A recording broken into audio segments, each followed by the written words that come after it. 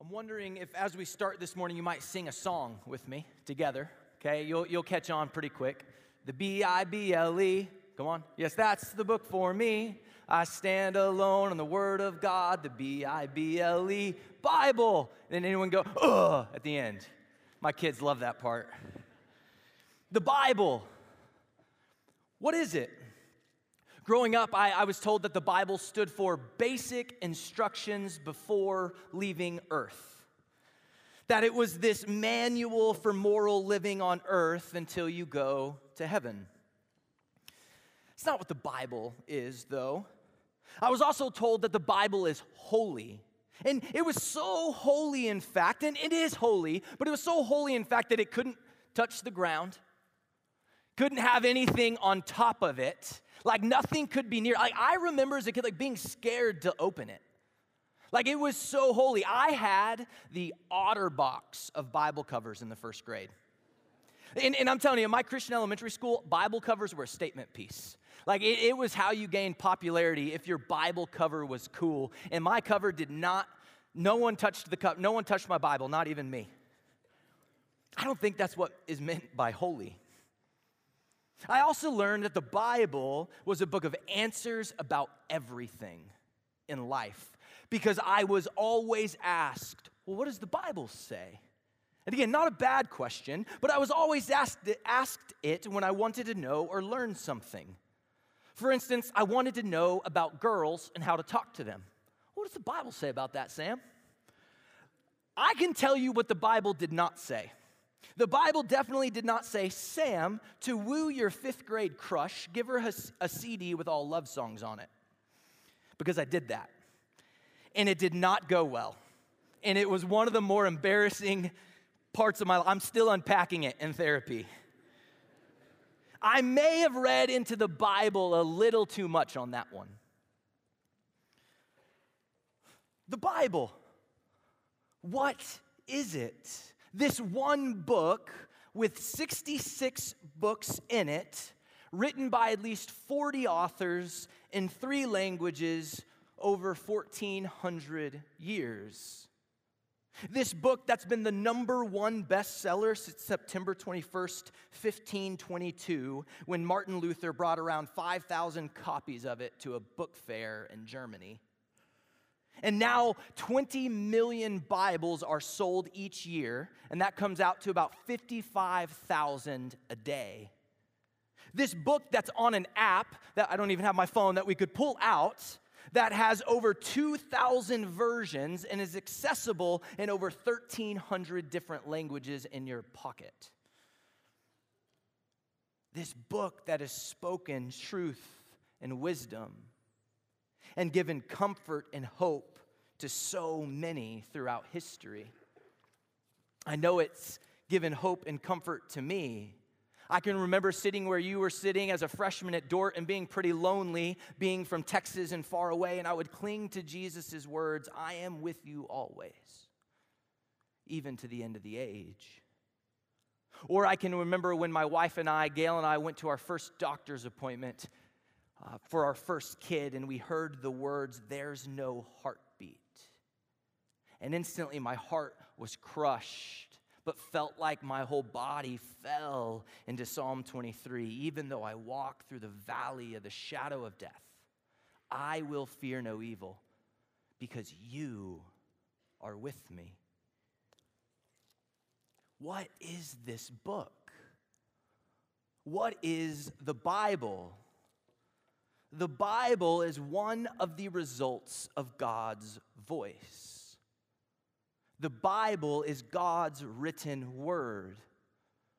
Paul tells us in 2 Timothy, all scripture is breathed out by God. The psalmist writes in Psalm 119, how sweet are your words to my taste, sweeter than honey to my mouth.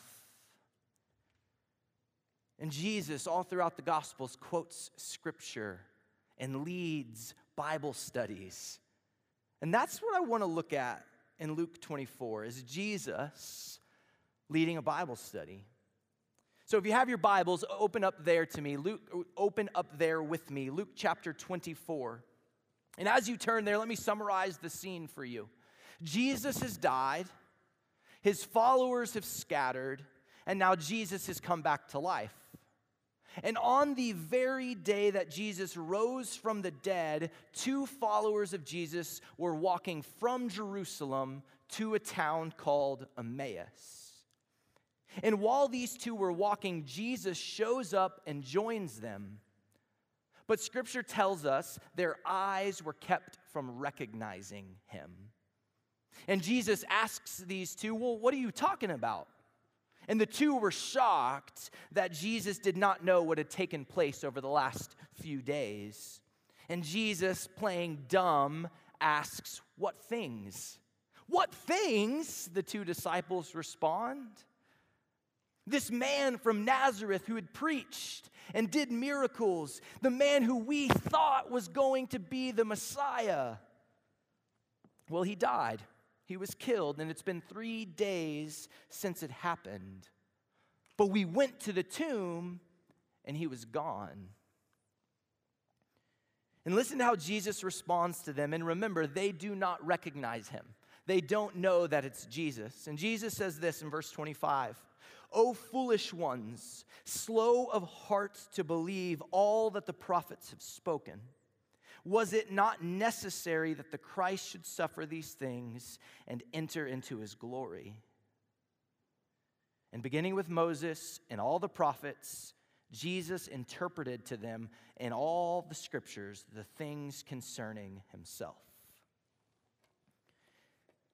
Jesus doesn't hop on this scene with these 2 disciples and say, hey, it's me. It's Jesus. I was dead and now I'm alive. Surprise. No, what he does is he takes extensive time for Bible study. He contextualizes his life, death, and resurrection in all the scriptures. It'd be like the best Bible study ever. Jesus went to the written word, the Bible, to teach these 2 disciples about himself. Jesus was committed to the Bible. And I think Jesus' commitment to the Bible in Luke chapter 24 says a lot about what the Bible is. So what is the Bible? First, the Bible is a library of books that tell a story.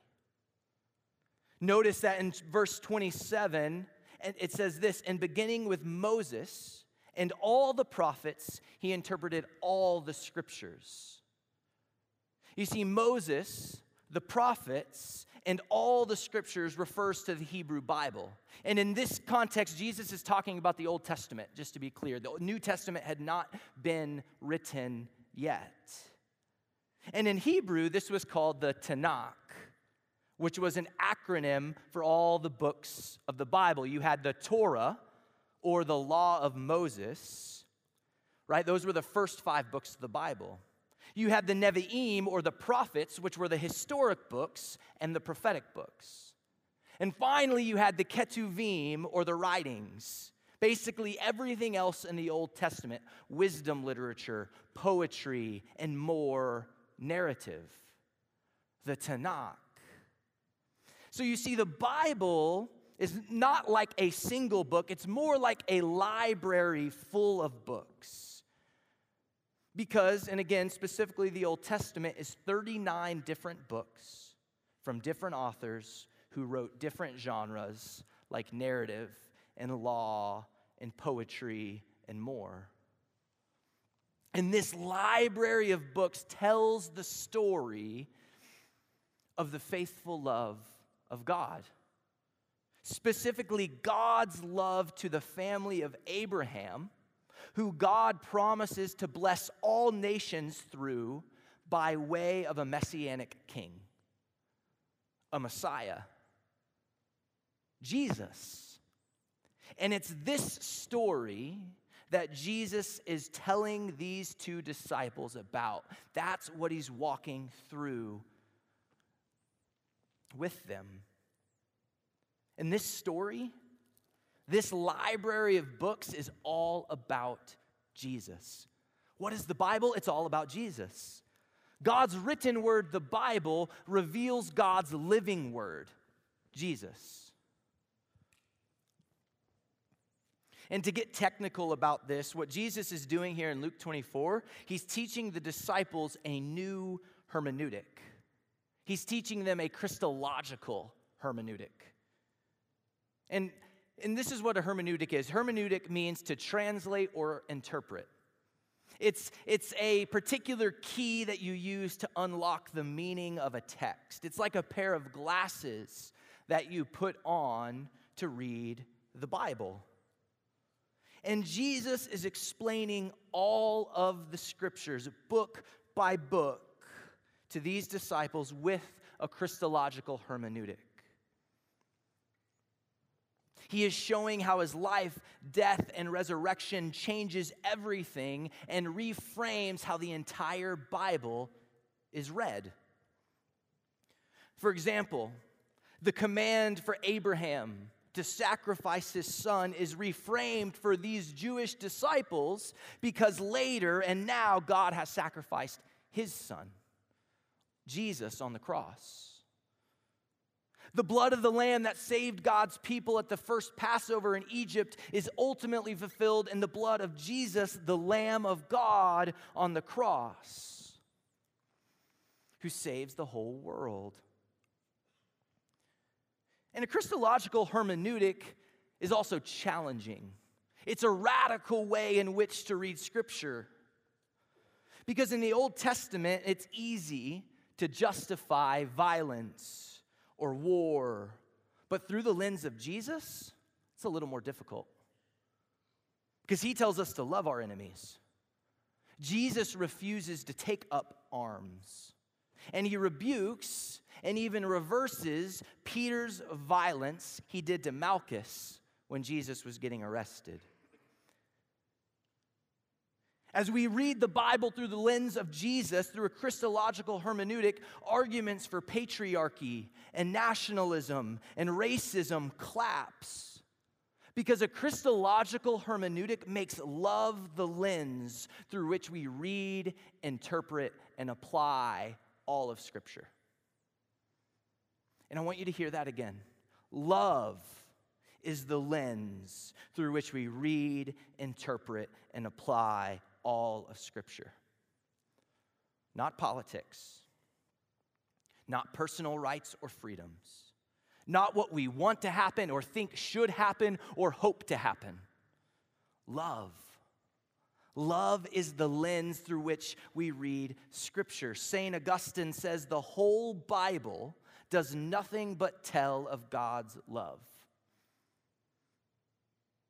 And that love is ultimately fulfilled in the person and work of Jesus. What is the Bible? It's all about Jesus.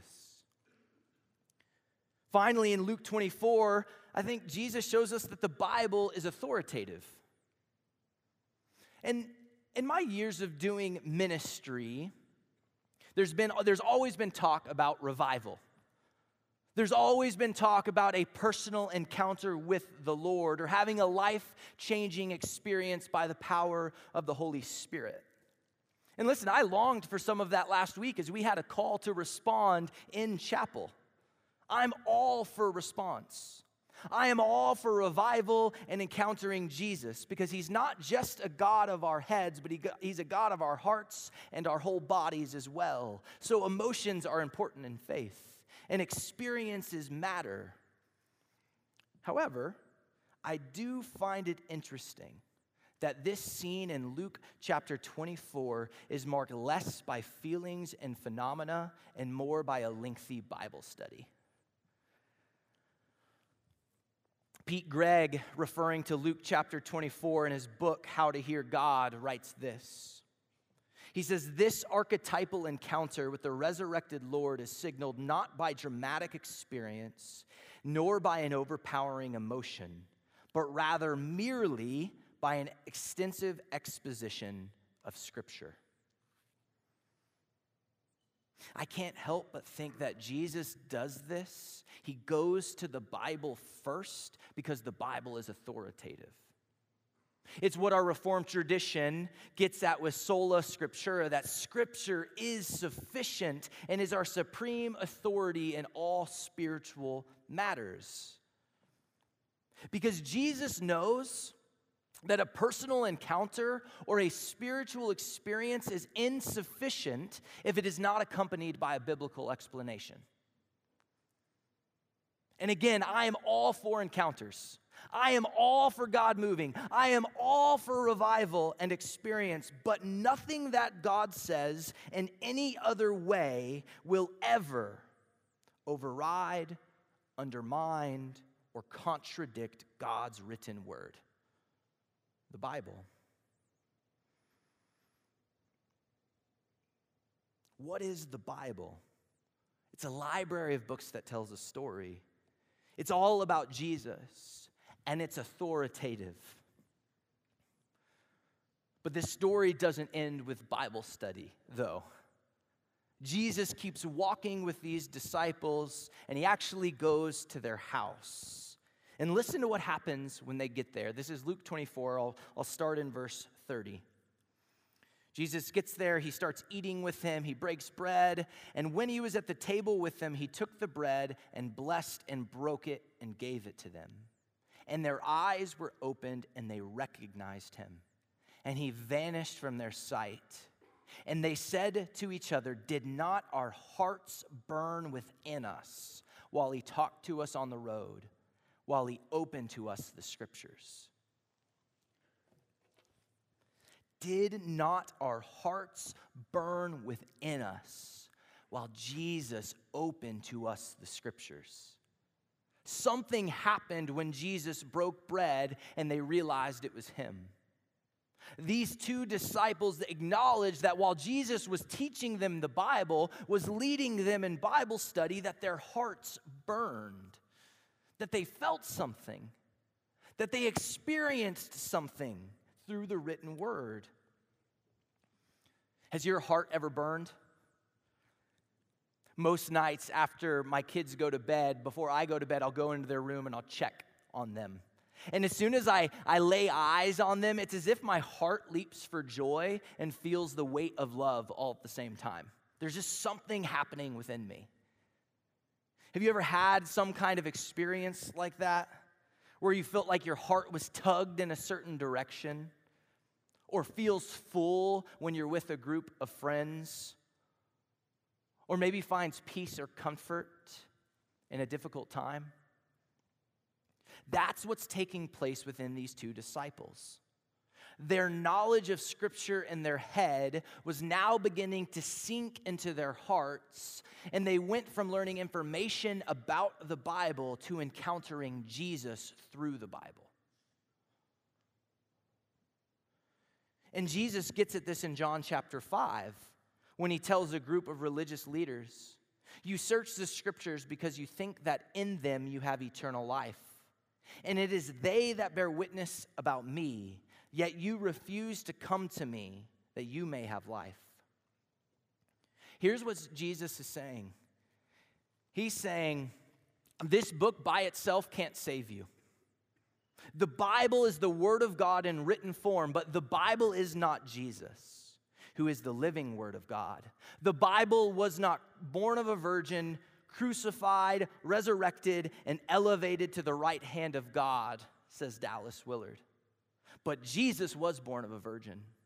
Jesus was crucified on the cross on your behalf. Jesus died to defeat the works of the devil. Jesus died for the sake of the world, and Jesus was resurrected. Jesus came back to life so that you and all people may experience his abundant life here and now. And Jesus gave you his Spirit to empower you to bring heaven to earth. And Jesus, the ultimate and preeminent Word of God, was elevated to the right hand of God to rule forever. And so you can study the Bible and know its story. You may understand that it's about Jesus, and you might live by this book and hold to its authority, but if all of your study, if all of your interpretation, and all of the authority does not bring you to Jesus and his saving work, does not bring you to the grace and love and abundant life of Jesus, if our reading of the Bible remains in our head and does not connect with our heart and overflow into our lives, well, in the words of Jesus to the Pharisees in John 5, his voice you have never heard. And I wonder how many of us have never heard God's voice in the Bible because we have only read with our heads and not our hearts. Does your heart burn within you as you read the Bible and meet Jesus and his love in it? And maybe you're thinking right now, well, no, I actually haven't really experienced that before. I know the Bible. I believe the Bible. I like the Bible. I believe the Bible. I read it sometimes.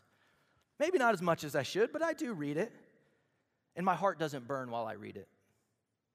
I know the Bible's about Jesus, but I'm not sure I've ever encountered Jesus while reading it. Can I just tell you, you're not alone. That's probably many in this room, and it's certainly me at times too. Because I've grown up in the church. I've gone to Christian schools my whole life. And I'm in the Bible a lot for my job. It's kind of required to be a pastor. Some may even call me over-churched. And here's the truth. More times than not, my heart doesn't burn when I read Scripture. It becomes a book that helps me write sermons.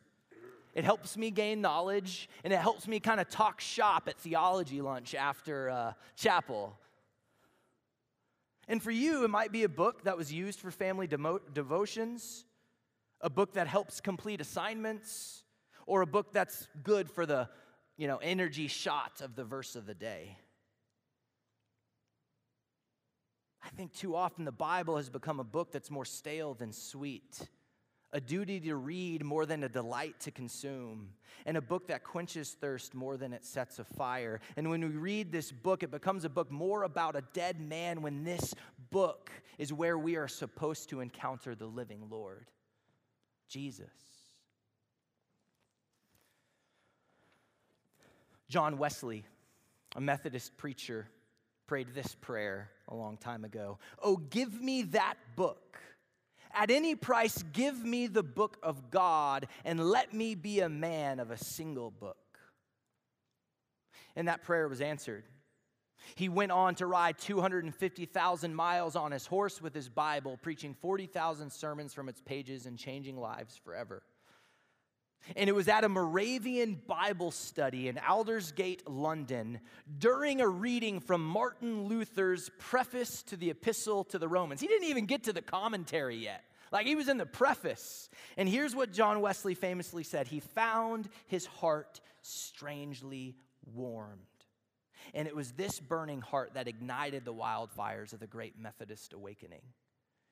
Another Bible study where someone encountered Jesus and had their heart warmed, pierced, convicted, impacted, transformed, or whatever word you want to give it. This book leads us to Jesus, who saves and heals and renews and restores, who brings life, not just to you, but to this whole world. But we have to read it.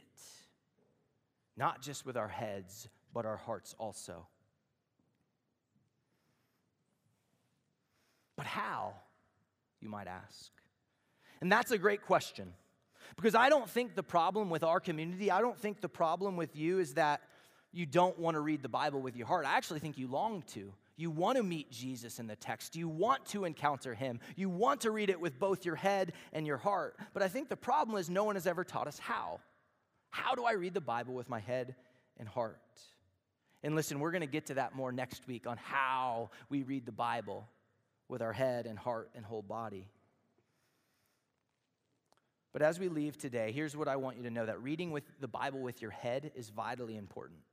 To know the Bible is a library that tells a story. To know that the Bible is all about Jesus, and to know that the Bible is authoritative is necessary, because we must read the Bible with our heads to understand what's being said. But we also must learn to read it with our hearts, to let God's truth, his written word, sink deep into our heart like it did in the disciples in Luke 24 and John Wesley at his Bible study. And we're going to lean into that next week. But as we close, let me tell you this. I am not pitting the head and the heart against one another. We need both. It's vital. We need both our head and our heart to hear God's voice through the written word. We need our head and our heart and our whole bodies, as the Shema says, to read this book and hear God's voice.